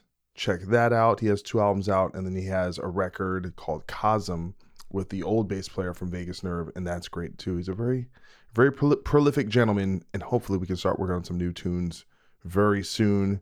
So we only have one more song left. If you're still with us, thank you so much for listening to the whole show. And last but certainly not least, we have Mr. John Boecklin, the drummer from Bad Wolves, formerly of Devil Driver. And, I guess this is his 3rd appearance on the program. And we're going to be talking about the Bad Wolves song entitled Better Off This Way, which you'll hear when we get into it, that it started out as a Vegas Nerve song, at least musically, and eventually we made it work for Bad Wolves. So I'm not going to talk too much now. Excuse me. I'm good Lord. See, professionals would cut that out. Knock Coyle. I leave all the warts in, but I won't belabor the point. Anyway, here's Better Off This Way, and after that, you'll have, and by the way, it is on the album Nation, the most recent Bad Wolves album. And after that, me and John Boecklin are gonna mix it up. Check it out. I'm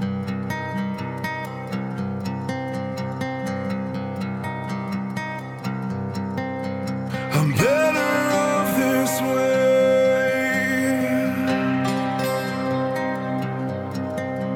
The damage is done. Apologies came too late. I'm better off this way. It's better to be safe. 'Cause if we're gonna separate our lives, do you think that we'll be fine? And if we're gonna separate our worlds, I don't think I will survive. I can't erase, I can't escape. 'Cause baby, we don't work no more, and I don't wanna hurt no more. I'm better off this way. I'll keep my complaints, accepting what just took place. Make no mistakes, I can't kill the pain. I'm better off this way. Make no mistakes, this pain is a pain. 'Cause if we're gonna separate our lives, do you think that we'll be fine?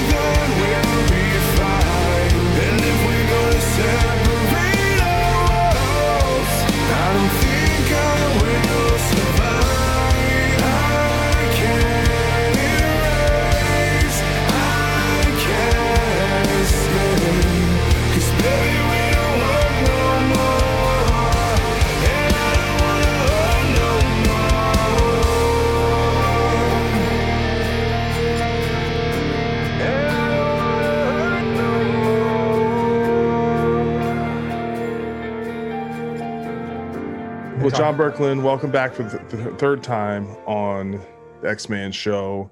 And this is a special episode. And we're kind of going back through my career, some of my favorite songs I've worked on. And this one is called Better Off This Way from Badwell's album Nation. And you were very instrumental with this track because the background on it, it was a Vegas Nerve song.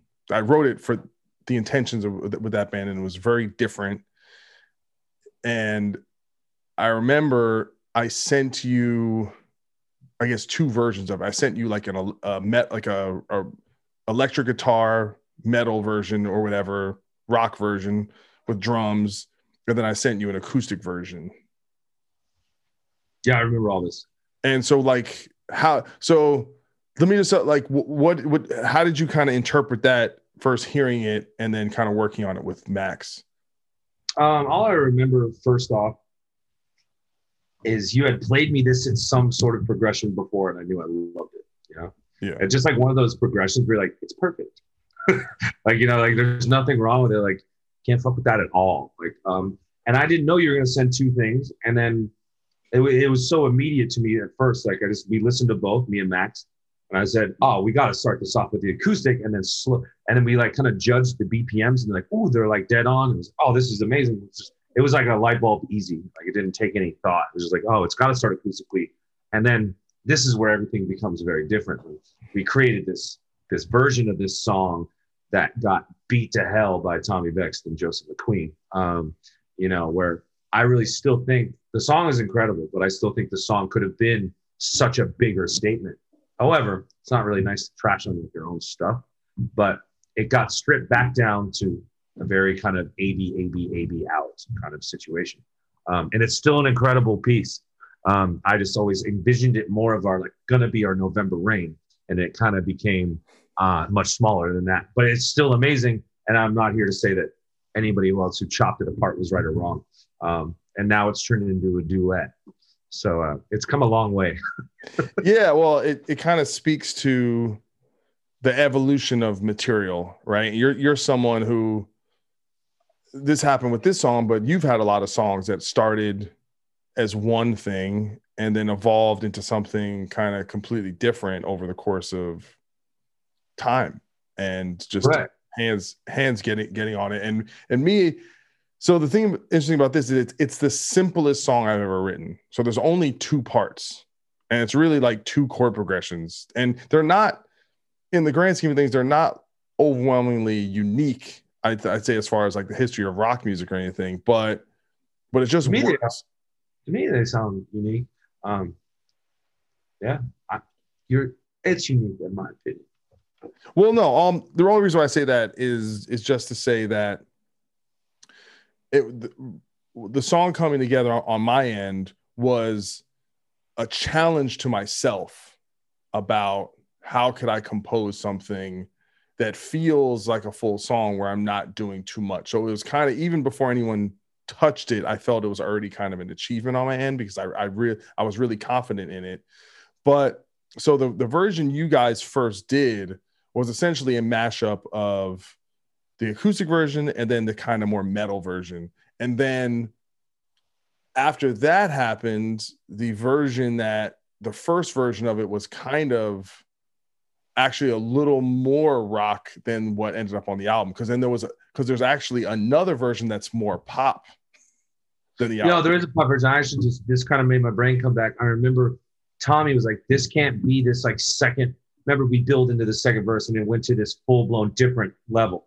Tommy brought it back to him. You can't go there. And then we spent time on taking your guitar parts and making them keyboard sounds like. Yeah. Are So those before still there? Yeah, they're still there. So it's like when you think, if the listener knows the song, the second verse, like it used to be like, it used to be like a heavier musy thing. It wasn't even, no, actually, here's what it was. To me, it was right. It was kind of, I borrowed really three things. So it was a Muse style chord progression with a Gojira rhythm, and the drum beat, original drum beat, I literally just stole from Jay-Z Gigawatt. Okay. So that's literally what it so that one Gojira song, like I forget the name of it. Enfant Sauvage. Yeah, like that. It wasn't like that's what I was trying to do. It's just that was the feel that I was like connecting to or whatever. But I was trying to do that feel in a very mellow way. Like to me, it didn't sound metal. It just sounded like a cool riff with, a melodic approach to something that was more heavy and more focused on rhythm, but actually taking that to explore melody. Yeah. It's it's one of those things that makes you feel happy and sad at the same time. And then jumping to vocals, I remember me and Brandon Salmons, it came together pretty easily. I was with you I was there when you wrote the chorus. Was it the chorus? I just remember coming up with certain like kind of like dun dun day dun dun day, and you were like, there it is right there, and I was like, okay, and then, like I just remember it was like it came together rather quickly, and that line like better off this way just really struck a chord with me. I don't know. It was cool being a part of it because for people who don't know, this guy Brandon Salmon, singer songwriter, works on a lot of the Bad Wolves material with us. He was the original singer of the band. Like for those who don't know, this band used to be, it was Brandon as a singer and Max Karen as a guitar player, and then they both decided they didn't really want to be in the band. But that kind of most of the first record was done with that kind of unit of that, and so we continued that into Nation. And then as we kind of find our ways, things change now. It's like I don't know where I'm going with that, but it's been a wild ride with how this band writes songs and what it's turned into. So I can't really see where it goes next. Well, the funny thing is, so like you said, so the riff ended up being a keyboard part. And so what these motherfuckers did, this shit really pissed me off. So they did a version of it where the riff wasn't in the song until the solo. And I'll tell these guys, this is might be my favorite solo I've ever written. Ever. Like it's still the solo from the demo because I pretty much played it perfect. I was like, I'll never play it that Is cool. It really? Yeah. It's from my original demo. And I'm like, I'll never play it that cool again. Don't even try. Just leave it as is. And I use this really crazy. There's actually a crazy guitar effect. There's a harmonizer on it, like an octave harmonizer. So it has this and I was actually ripping off tell you who I'm ripping off, or I was inspired by Baroness, where they would do this thing where they'd have a lead, but then they have a keyboard part following it. So I don't think you guys ever used my keyboard part, but that made probably sound better. And I used the arpeggiated chords. So I had a different approach to it. I'm like, why are you going to waste a riff over a solo when we're supposed to be paying attention? That's where like the band has a lot of problems when it comes to doing the ballads. I always want to see like a more progressive ballad. And I think Tommy really likes to see the simple structure, which really seems to work at radio. So but this isn't a structure thing. This is just, it's the same part. Just, it's like I said, it's a wasted riff. I know what you mean. Like when I say it's like they always had problems with this song in particular. No one in the band, like you and me got on the same page with the song for a bit, but with the producer and Tommy, we never ever did get on the same page. Well, I liked it. So I wanted it to drop on the solo and like, like I wanted that riff in there and I wanted it to be that way. It's like, and at one point I got worn down so much, I gave up and I said, I'm done. Well, I liked, there was a version of it, kind of like a quote unquote hard rock version of it previous to this that I liked a little more than the final, but I was fine with the way it ultimately, I liked the other one a little better because it did some things with the electronic drums I liked a little more that built in a certain way. But the thing is, I never actually got to hear the vocals with the heavier version, the original kind of more metal epic version. We've never actually got done. It like had the demo vocals, but it never really got done that way. When it got brought up, I think what happened was I saw it to be a bigger thing, and I think you did as well. And I think Tommy and Joseph saw this as something that is just a smash, pretty easy slam dunk at radio if you just don't try and get too crazy with it. And and that's where, like, things were never really quite resolved with it. But at the end, it's one of those things when I step away, I can listen to it now and I'm completely happy with. And everybody's right and everybody's wrong on this one. That's how I kind of look at it. Yeah, I listen, to me, it's not always about right or wrong. It's just different and what your goals are to track. Because, my whole thing was the likelihood you're going to get a song like this to be on pop radio or something like that is so small. Trying to make it sound like a pop song so that you can cater to that just seems like a faulty effort. And so just make the song you want to hear as opposed to like trying to make it for someone else, but I brought up the idea. I would still like to do a remix version where we do put the vocals on the original way it was, just to kind of hear how it sounds. Yeah. Not because I even think it'll be better. I don't even know, but it'd just be interesting to hear it as an experiment. Yeah. I know it would have a lot of stank and it'd be fun, but like, I think you'd have to re-sing the second verse. And like, I just don't think we're going to go down that road. Like, because when the energy comes in with the heaviness, like it'd have to be like, it couldn't be so airy. It's a different experience, but I definitely grabs people who aren't metal fans that are in my friend circle and stuff. When I play that, like it instantly, when the it instantly grabs me. Like, oh man, that's fucking good. And then I don't know. I'm usually drunk at that point when I'm playing it for someone, but like they're just like, yeah, that's fucking dope. And a lot of it's just talking about songwriting in general. It's like this band has a far reach outside of the metal world, more rock. And when what this band started out to be is so different, and I think it's due to a lot to what everyone's kind of contributed and morphed in against my wants at times. This band has become less heavier, but also it's just as challenging, if not 10 times more challenging, to write a fucking song that isn't technical. Like Lars said about the Black Album, it's 10 times harder to write a Black Album than it is a Justice, Yeah, I mean, when we were doing No Masters and I was like helping with the vocals on the verses, it's like you really have to craft every kind of syllable matters. Yeah.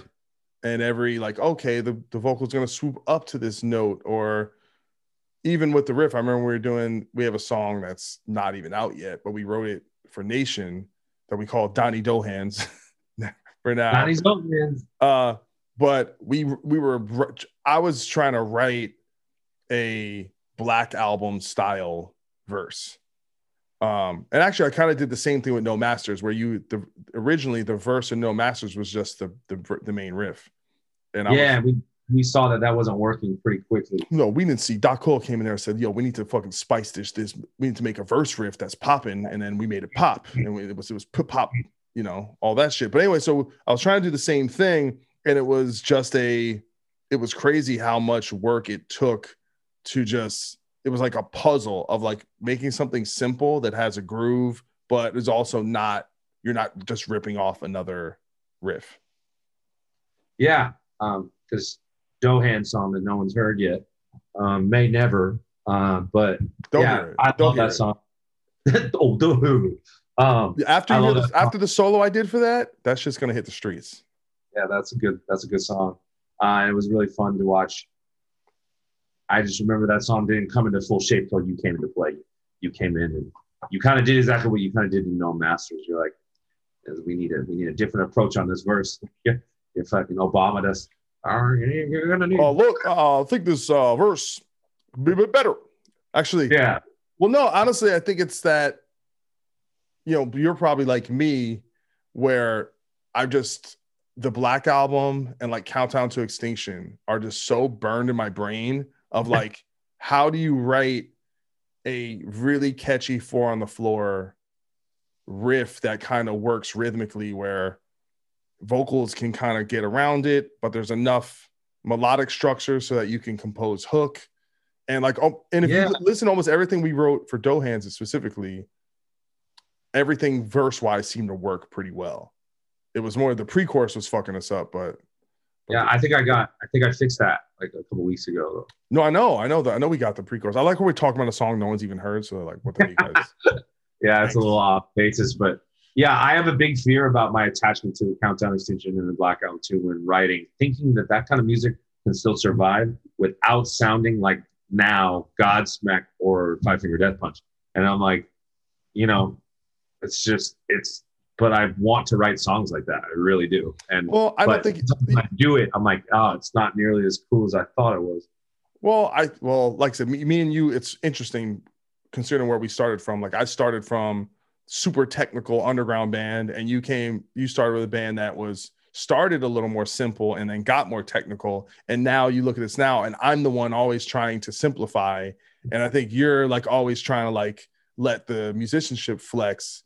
And so that's like kind of when we get into it, but I think that's fine because it's good to have some tension between like, not like actual tension, like being mad at each other, but just a push and pull of, okay, let's like, sometimes I hear if I do something where I write everything, I think sometimes it can get a little dull because my whole mindset is to make everything sound clean and have it fit. Whereas you think a little bit more abstract. And so like another new song that's not out, that one we were working on where you were kind of saying my main riff is a little sleepy, like that whole pre-chorus section, it gets real busy. And it's like, if it wasn't for you, that probably wouldn't happen, but it makes it more interesting and it makes it pop more. Yeah. Songwriting's a bitch, and songwriting's a real bitch when you're writing like mid-tempo, like rock. It's like hard to be like Aerosmith and shit, like keep it legit, keep it, they even had their run of fucking cheesy shit. But I think I honestly think that's what separates the medium level bands and the massive bands. Like what made Avenged Sevenfold that big was kind of leaning into like you listen to City of Evil, they have shit on there that literally sounds like it could be on Cryptic Writings. Like for sure, that was the first thing. I mean, I heard about them with City of Evil when I really listened to that front to back. Like I was like, dude, these guys like Megadeth. I could tell. Like and when I would look at a picture of them, like I'm judgmental and shit. I'm like, look at these guys. Like they're on Warped Tour. They're probably not heavy. Like, and I like fucking A. Like this guy named Harlan Fry who works at Roadrunner. He's like, dude, you're an idiot. Like you gotta listen to this band listen to this album called City of Evil. Like he's like, it's like they're the new Guns N' Roses, bro. And I was like, okay. And I heard it and I was like, well, the fuck was right. Like I was like no amped on it. But here's the thing. To me, it was the album after that, the self-titled, where they really found their stride, because on City of Evil, they were still busy. The songs had a lot going on, and they learned to just take a step back and they learned how to groove on that record. And I think that's what Five Finger does. What, you mentioned Godsmack. I don't know if I haven't listened to them enough to really know what their kind of formula or whatever is. Like, no disrespect, Godsmack has a couple like things that are really good to my ear, and then sometimes I'm like, that sounds really lazy. And I would love to tour with you guys. Don't worry about it. Like, oh yeah. Like, well, no, I don't want to call it that. Like, I think I'm better or whatever. It's just like sometimes I'm just like, does that really work for everyone? And like, and it does.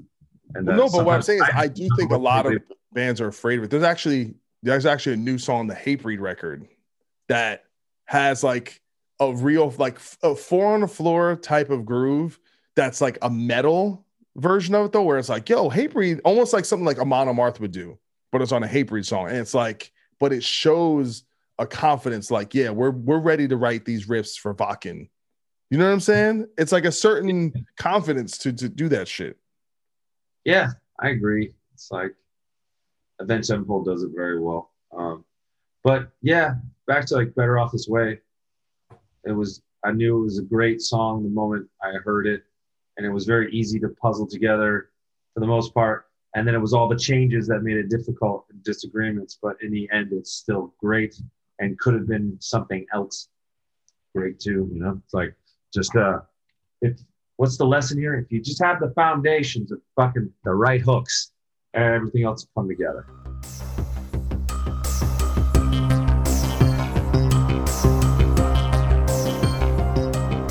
There you have it. That is the conclusion of part 2 of Doc Coyle's favorite / most interesting / I don't even know, just cool songs that I've had the fortune to be a part of throughout my career in the music business. It's been a long time coming. I want to thank Corey Pierce, Byron Davis, Dallas Coyle, Sterling R. Jackson, John Boecklin, and shout out to John Alcalt, who could not make it. Next time, love all these guys. I have this, I guess, way of looking at things when it comes to bands in a very romantic way. You know, to me, anytime you're in a band with someone, it's like that bond that's just there forever.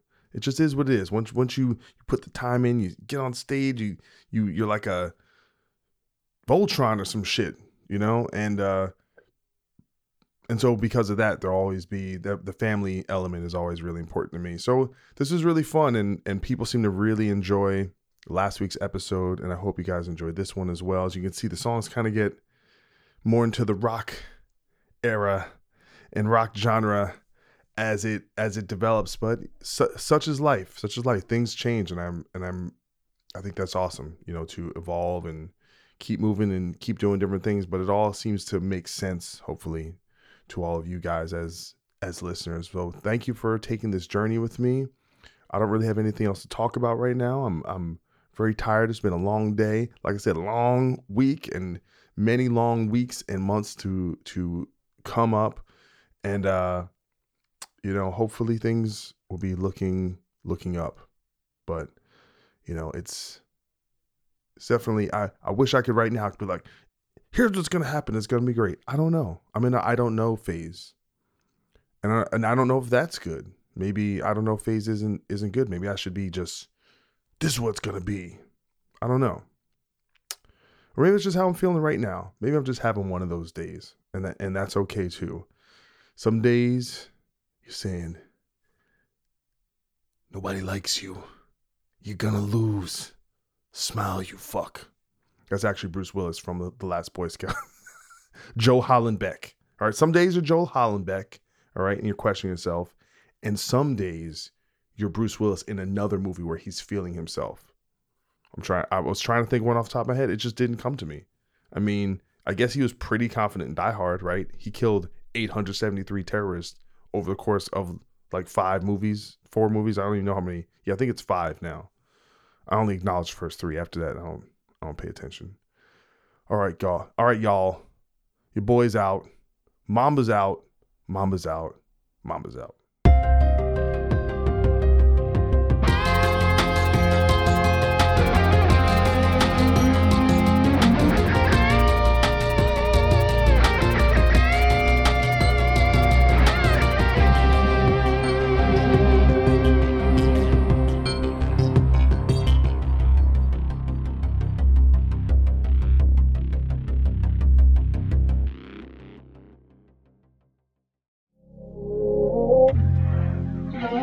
This is the story of Whitney Houston. This is the story of Kurt Cobain. Of George Michael, of Otis Redding, of Amy Winehouse, of Michael Hutchence, Bob Marley. This is the story of Prince. It's a new podcast series about how they died, why they died, and why we're still talking about them so long after.